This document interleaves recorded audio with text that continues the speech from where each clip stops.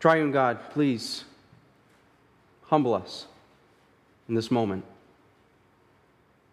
Father, you are good. You are gracious. You are loving, compassionate. You are the author of all that there is. Jesus Christ, you are the performer of salvation. You are the perfecter of our faith. Spirit, you are our counselor. Please revive us today. Renew us. Challenge us. Draw us closer to the person and work of Christ. God, we seek to give you glory today as we open your word and engage it. And Lord, may we draw closer to who you are today. Seek to glorify you and respond to your grace today. It's your name that I pray. Amen.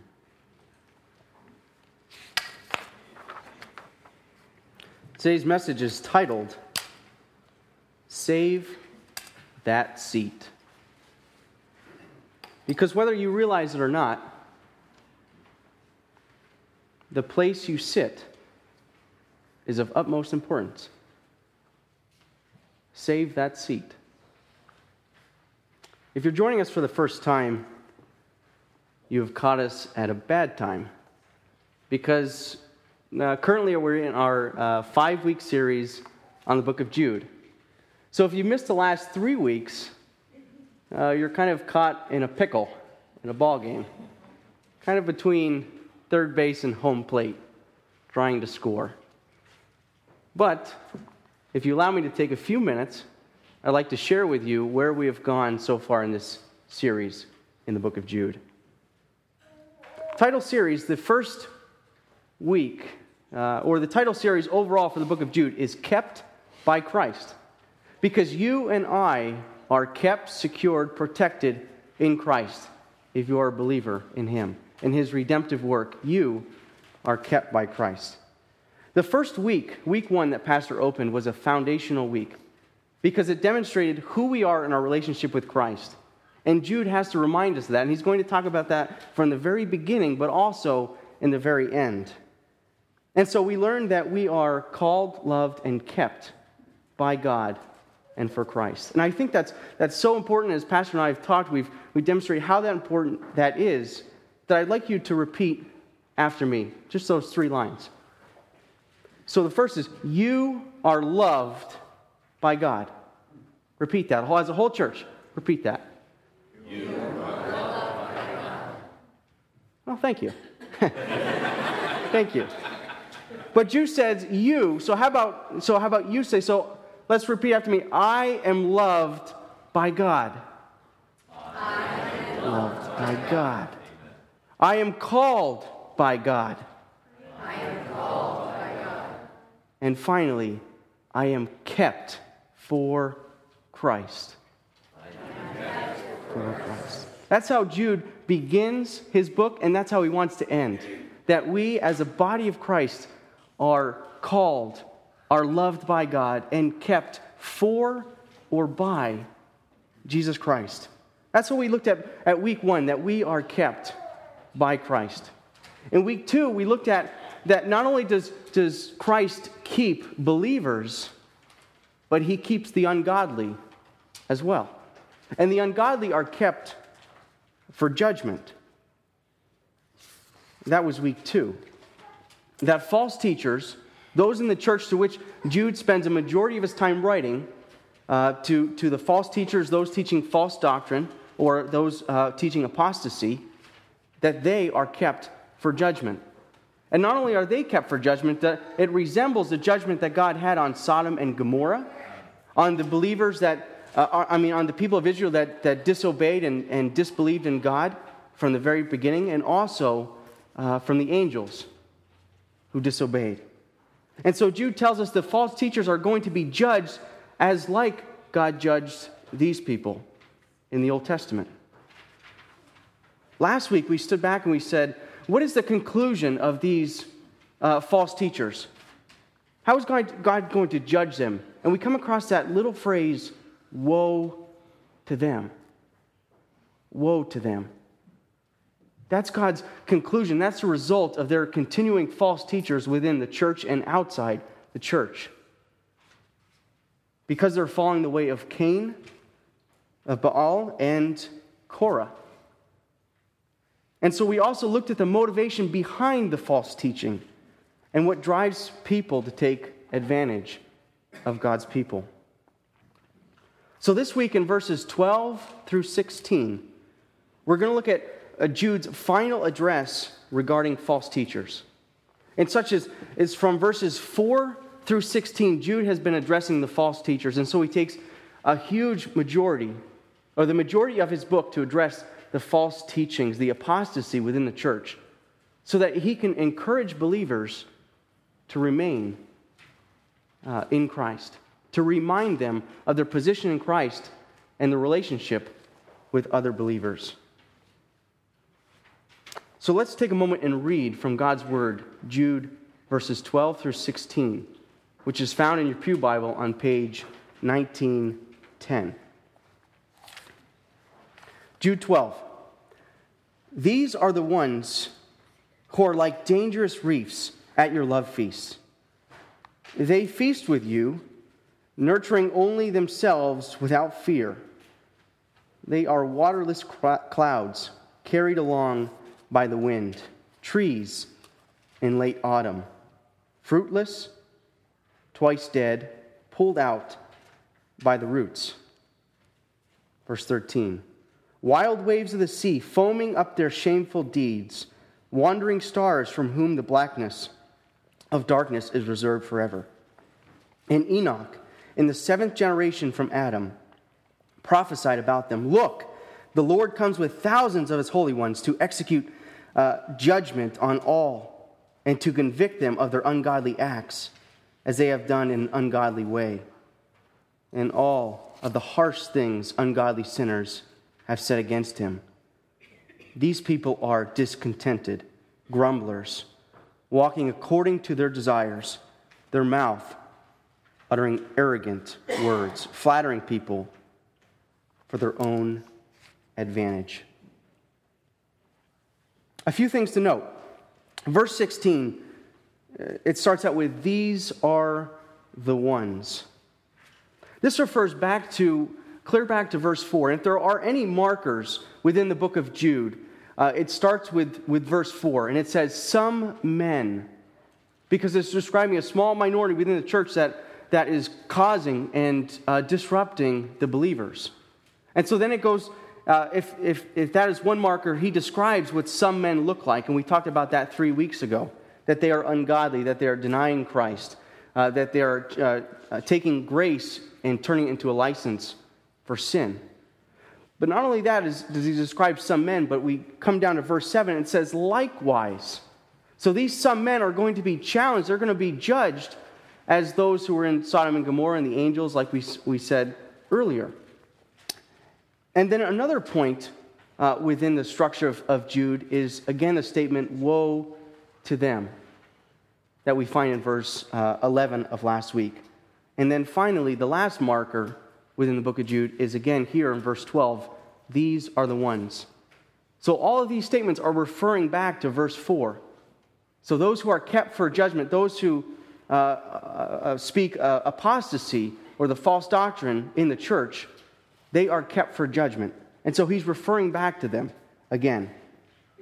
And he goes on to give numerous descriptions, illustrations of who those men are. He says, one, these men are, again in 12, he's clearly describing what the false teachers look like. So he says, from the very beginning, these are like dangerous reefs. Now, some people don't have the word dangerous reef, do you? What word is there in verse 12? They are like what? Hidden reefs. Hidden reefs, okay. What? Blemishes, or if you have the KJV, I think it says spots or a stain. And all this is a translation point right here, is that some have hidden reefs. The literal word, this is only used here in the book of Jude, the literal word means rocks rocks. Now you think, how do I get stain or spot from that? Well, the idea is that if you're on the shore and you're coming up with a boat and there's a hidden rock under the shore, if you hit that rock, it will most likely sink the boat. And so Jude is illuminating the fact that these false teachers are like a sharp rock underneath the water. And so that as you're pulling up the shore, they can cause you to sink. But the word spot comes from, is also is a good translation, I would say, because they're recognizing that these people aren't hidden within the church, but they stand out. They stand out like a stain on your wedding dress or your wedding gown. And how you freak out, you're disturbed about that. Jude is saying, look at how they show up within the church. These are the false teachers. They're like a stain or a spot, like a blemish that stands out. But two, they are hidden. Not only does he say that they are like a hidden or a dangerous reef or a spot without blemish, but he says they are feasting with you. Or literally, it's feasting fearlessly and nurturing themselves. And the term is also, the nurturing themselves is shepherding themselves. You see, the love feast was a festival or the dinner after the Lord's Supper. So if you claim to be a Christian, you would participate in the Lord's Supper, but then you would continue on after that and have a feast with God's people. This is like the Baptist potluck. And so after you share and embrace the Lord's Supper, it is identified that you are a believer in Jesus Christ because you participate in the Lord's Supper. Therefore, you can enjoy this love feast. But these people, they come in and they act as though they are part of the church, are believers in Christ, and they are participating in the feast with no fear. It's almost as though as an atheist would come in and sit in the front row and worship. They would hold their hands out wide. They would say, we proclaim God of the universe. And in reality, you and I would know that they deny the existence of God in every aspect of their life. Think of how much of a contradiction that would be. That's the way in which Jude is describing the people here, is that this is a contradiction. That these false teachers have no right to be part of this love feast, and yet they are eating fearlessly. That they are nurturing themselves. The term is shepherding themselves. It's almost as though instead of caring for others, that they are just seeking to care for themselves. If I were to during the time of feeding the sheep each and every night, if I were to walk into the barn with a 3-course meal and pull up a table and pull up a chair and start eating that in front of the sheep, my role is to feed the sheep, and yet what am I doing? I'm feeding myself. That's how Jude is describing these false teachers, that they're only seeking to feed themselves, not seeking to care for anybody else. Not only does he describe them as dangerous reefs, as hidden stones beneath the shore, but also feasting fearlessly with other believers, claiming to be a believer, claiming to be part of the family of God, but they're not. But also he calls them, these false teachers, he calls them waterless clouds. Waterless clouds. I don't know about you, but I've never seen a waterless cloud. Have you? I had to research this a little bit, so I typed it in to the World Wide Web. And this is Smithsonian Magazine says that a giant thunderhead may contain 2 billion pounds of water. That's a lot of water. But the modest cloud can contain, just a regular cloud can contain as much water as a 747, the weight of a 747. What do you think Jude is getting at when he says a waterless cloud?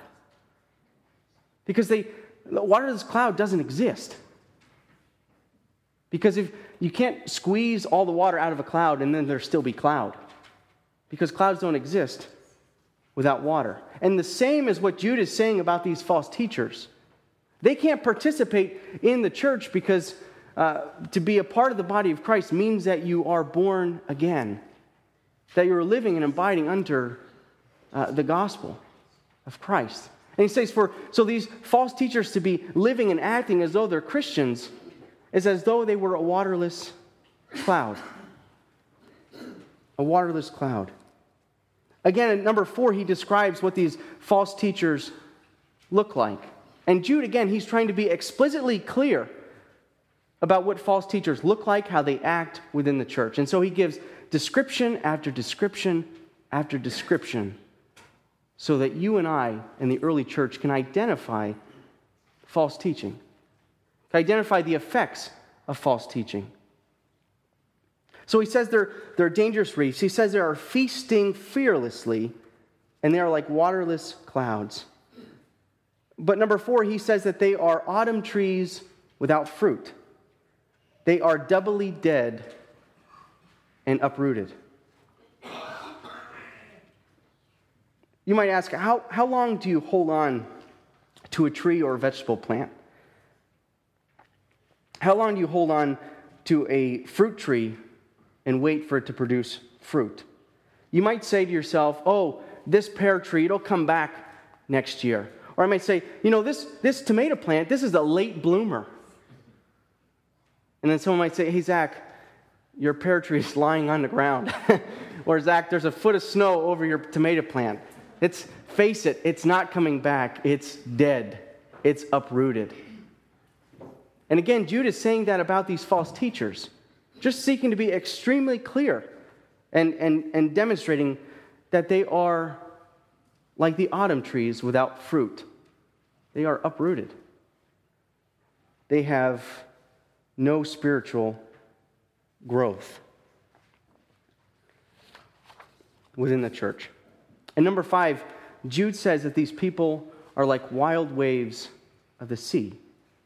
See, if you were to talk to a Boston fisherman or someone from the Northeast, the North Shore in Massachusetts, and ask them, hey, I heard that there's a northeast storm coming, but today seems like a perfectly good day to go out fishing, to catch some lobster, to catch some crab. How do you think they would respond?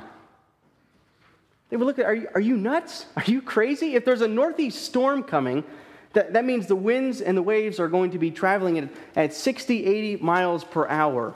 You would be nuts to go out there on the water like that. Because the waves and the wind are unleash themselves and they're uncontrollable. And so why would you ever venture out in that if you knew that storm was coming? Jude, again, is just illuminating the fact that these people are uncontrollable. And then he moves on to say what I think is a funny word. They're foaming in their shame. This word only occurs here in the New Testament, the word foaming. You see, if I had one question for Jude, if I ever meet him, I would ask, why did you use the word foaming here in Jude 13? And how does that describe in any way these false teachers? Well, Zach, he might say, Zach, have you ever used a can of great stuff? You ever used a can of great stuff? And Zach, try to spray just as much great stuff in a soda bottle to that it reaches the top. And so I might take that can of great stuff, shake it up as required, and spray it in about 3/4 full. But lo and behold, what's going to happen? It's going to explode, right? Explode out of that bottle, more and more and more. That's kind of the idea here. You see, these false teachers, they are foaming up with shame. Foaming uncontrollably is what they're trying to do. And it's noticeable, right? And it's growing and growing and growing. And they don't care. These false teachers, this apostasy is uncontrollable. Their shame is growing beyond control. Not only are they like wild waves of the sea foaming up shame, but 6, they are like a wandering star. If you think back to the birth of Christ and to the years that follow, What were the wise men following? A star, yeah. Or even you might say it was a very bright light. You see, back in the Near East, the context is they would travel, they would navigate by the stars. And so if you're looking up the sky and you see a wandering star, you say, boy, it's going to take me a long time to catch up with that. Boy, where's that going? I have to run there, It's no, you don't follow wandering stars, do you? No, you follow the fixed stars. Like the wise men, they saw the star in the east, and then they followed that to the place where Christ was.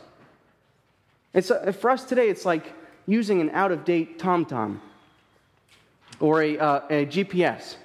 If you've used one that's some 10 years old or more, you might recognize that it takes you down dirt roads or into fields and off the paved path. And you're thinking, how is this going to get me to church today? Or how is this supposed to get me to this restaurant when I'm in the middle of a field? And it's because the GPS is probably out of date.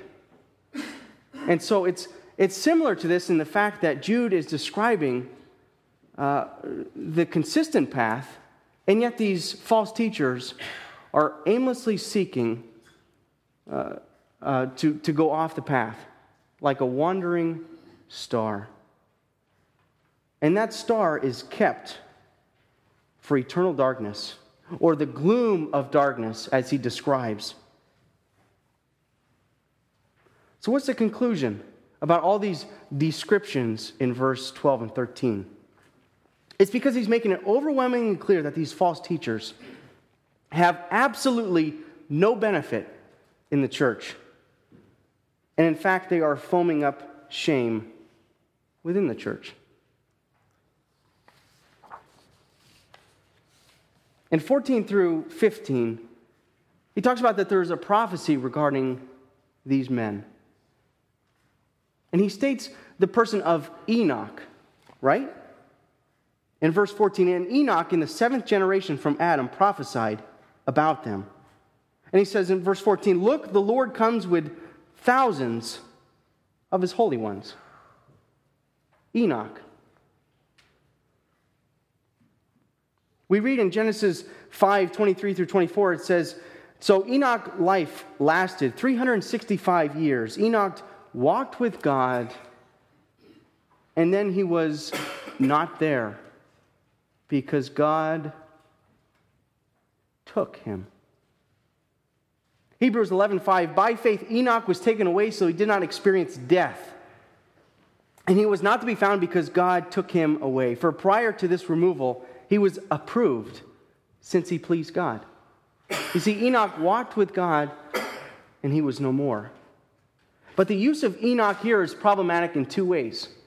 The first is that it says Enoch was the 7th generation from Adam. But in reality, he is the 6th generation, if you count back in Genesis 5. And the second is that this prophecy is not recorded anywhere in the Old Testament.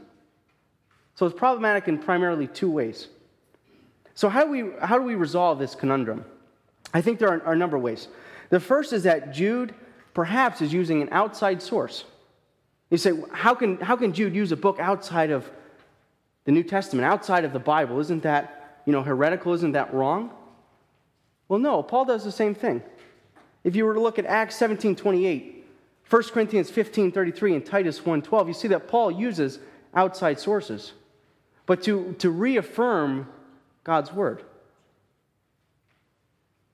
Second, if Jude is quoting from an actual book, then it's probably pre-flood literature, and thus even older than the Pentateuch, which Moses wrote. Number 3, if there is an outside source / oral tradition before the flood, then perhaps it was fulfilled before the flood. We don't have time today, but I would like to take you back to Lamech in Genesis 6, the end of chapter 6. And anybody know who is Lamech? Who is he? Who is his son? Noah. Thank you. You see, Lamech prophesies about Noah, something extremely significant. that it's taken me years to just continue to mull on. And that is that his vision for Noah, his dream for Noah is that Noah will be the savior of everything wrong that's happening in the earth at that time. And he predicts this blessing, this vision for Noah, that he would save the people, if I can use that terminology, from the corruption of the land, of the ground.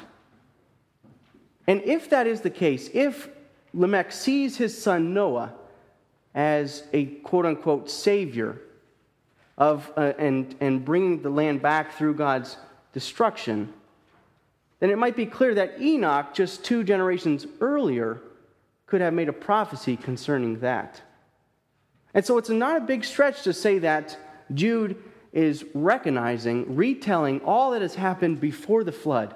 And he's saying God judged the world, and he judged the false teaching, the corruption of the world in Noah's day, today, and this time he's going to do the same for the false teachers, for the ungodly.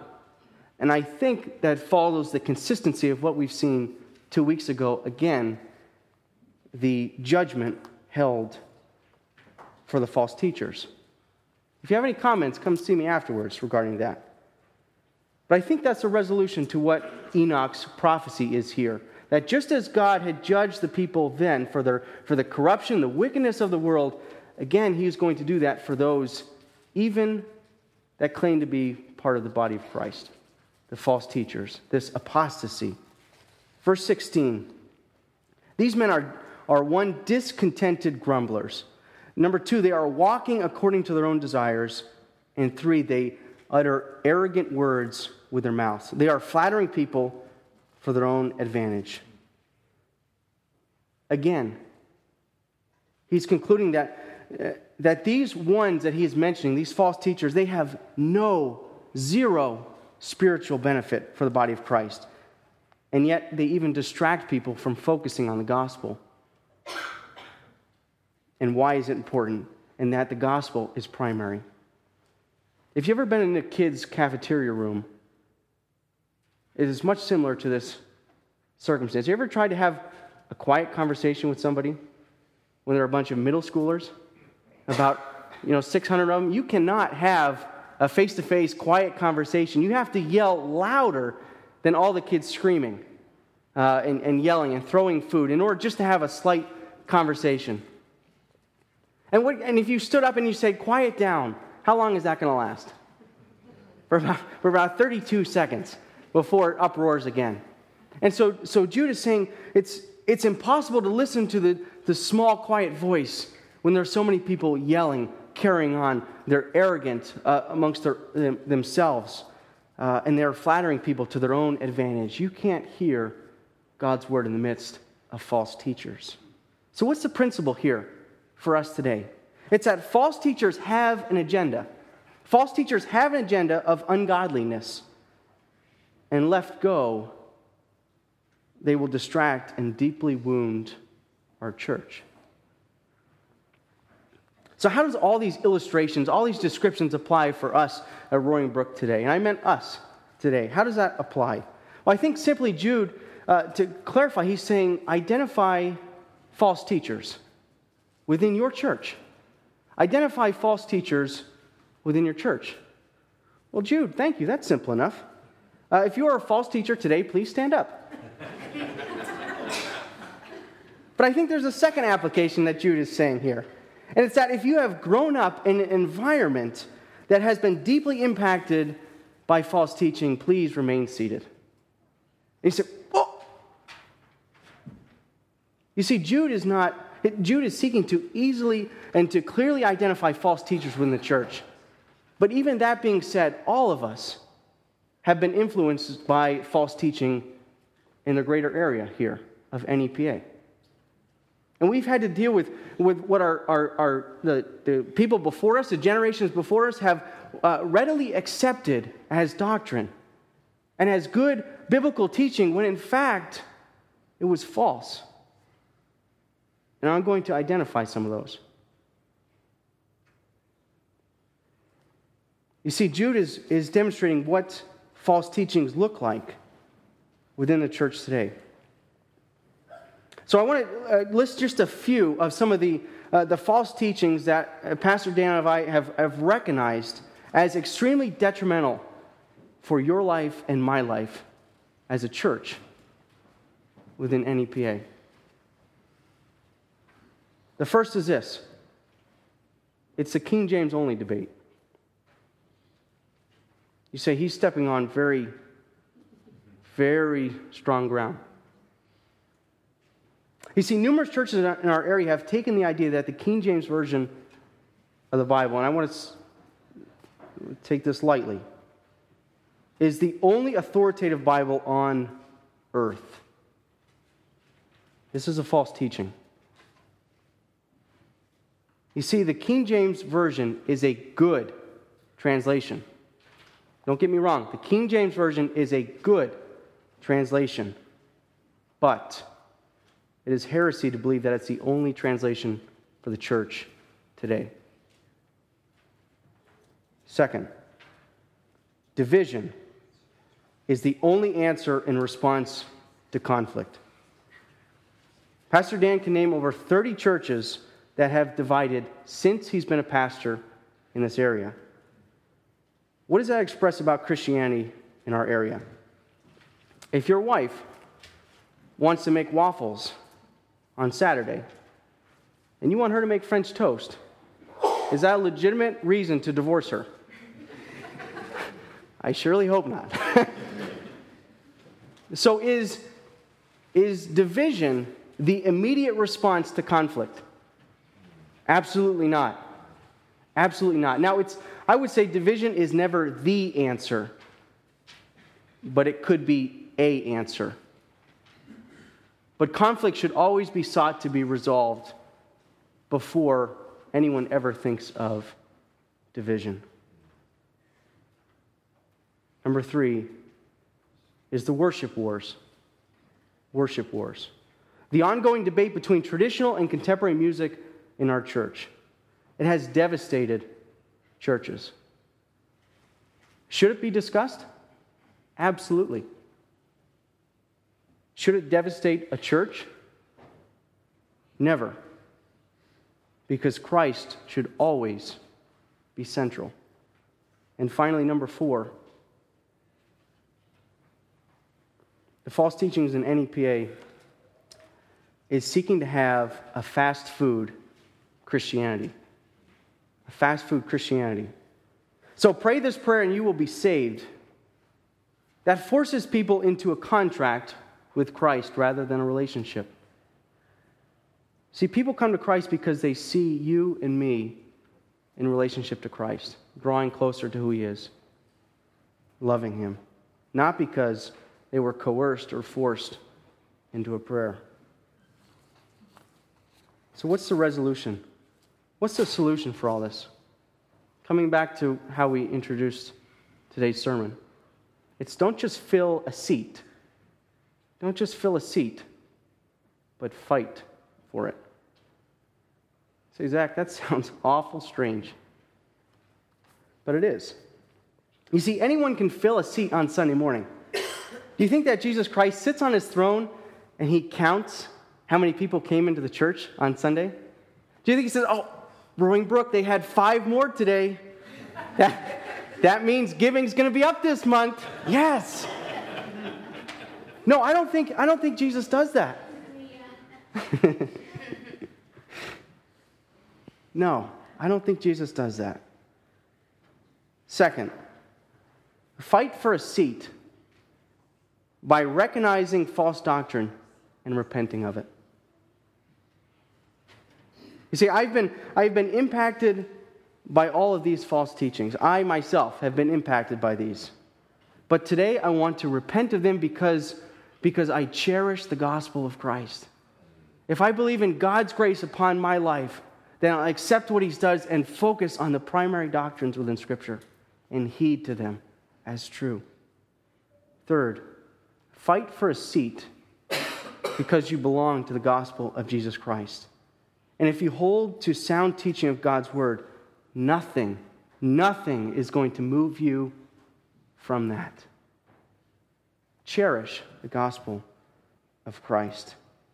Number 4, fight for a seat because no matter how many worldly influences tell you that Christianity is false, or that Jesus didn't exist, or that there is no God, that you are called, loved, and kept by Christ. Romans 8:38 and 39. For I am persuaded that neither death nor life, angels or rulers, things present or things to come, hostile powers, height or depth, or any other created thing will have the power to separate us from the love of God that is in Christ Jesus our Lord. Don't be swayed by worldly influences, but hold on, because you are kept, called, and loved by God. Fight for a seat because you have come to worship the God of the universe, the Creator God. Don't just come to have your heart tingled or your emotions stirred, but come to worship God. Fight for a seat because that seat belongs to Christ. You see, when we come together as a body of Christ, we are sitting around the Lord's table. You and I are unworthy to pull up a seat by our own merit. Yet Jesus Christ invites us to sit with Him, not because of what we have done, but because what if He has done on our behalf. You see, the point of this message is not to go and label your seat, where you sit, where you spend worship on Sunday, but is a challenge that when you join the body of Christ, that you will hold fast to sound doctrine. Because we have been given a seat at the table with Christ. So today, don't just fill a seat within the body of Christ, but fight for it, because you are in the presence of Christ and the body of believers. So hold tight to sound doctrine. Let's pray. Triune God, we humble ourselves before you because we recognize that we have no merit on our own to come before you. We recognize that Jude is so clear on what false teaching looks like and its effect on our churches today. God, help us to repent of the false teaching that we have succumbed to and allowed to influence us, that in reality have removed the gospel from being central in our lives. And God, when we fill a seat in church, help us to be reminded that we are in your presence. Help us to hold fast to sound doctrine and fight for it because you fought and died for us. Thank you for Christ and your Spirit working within us. It's your name that I pray. Amen. Go in peace.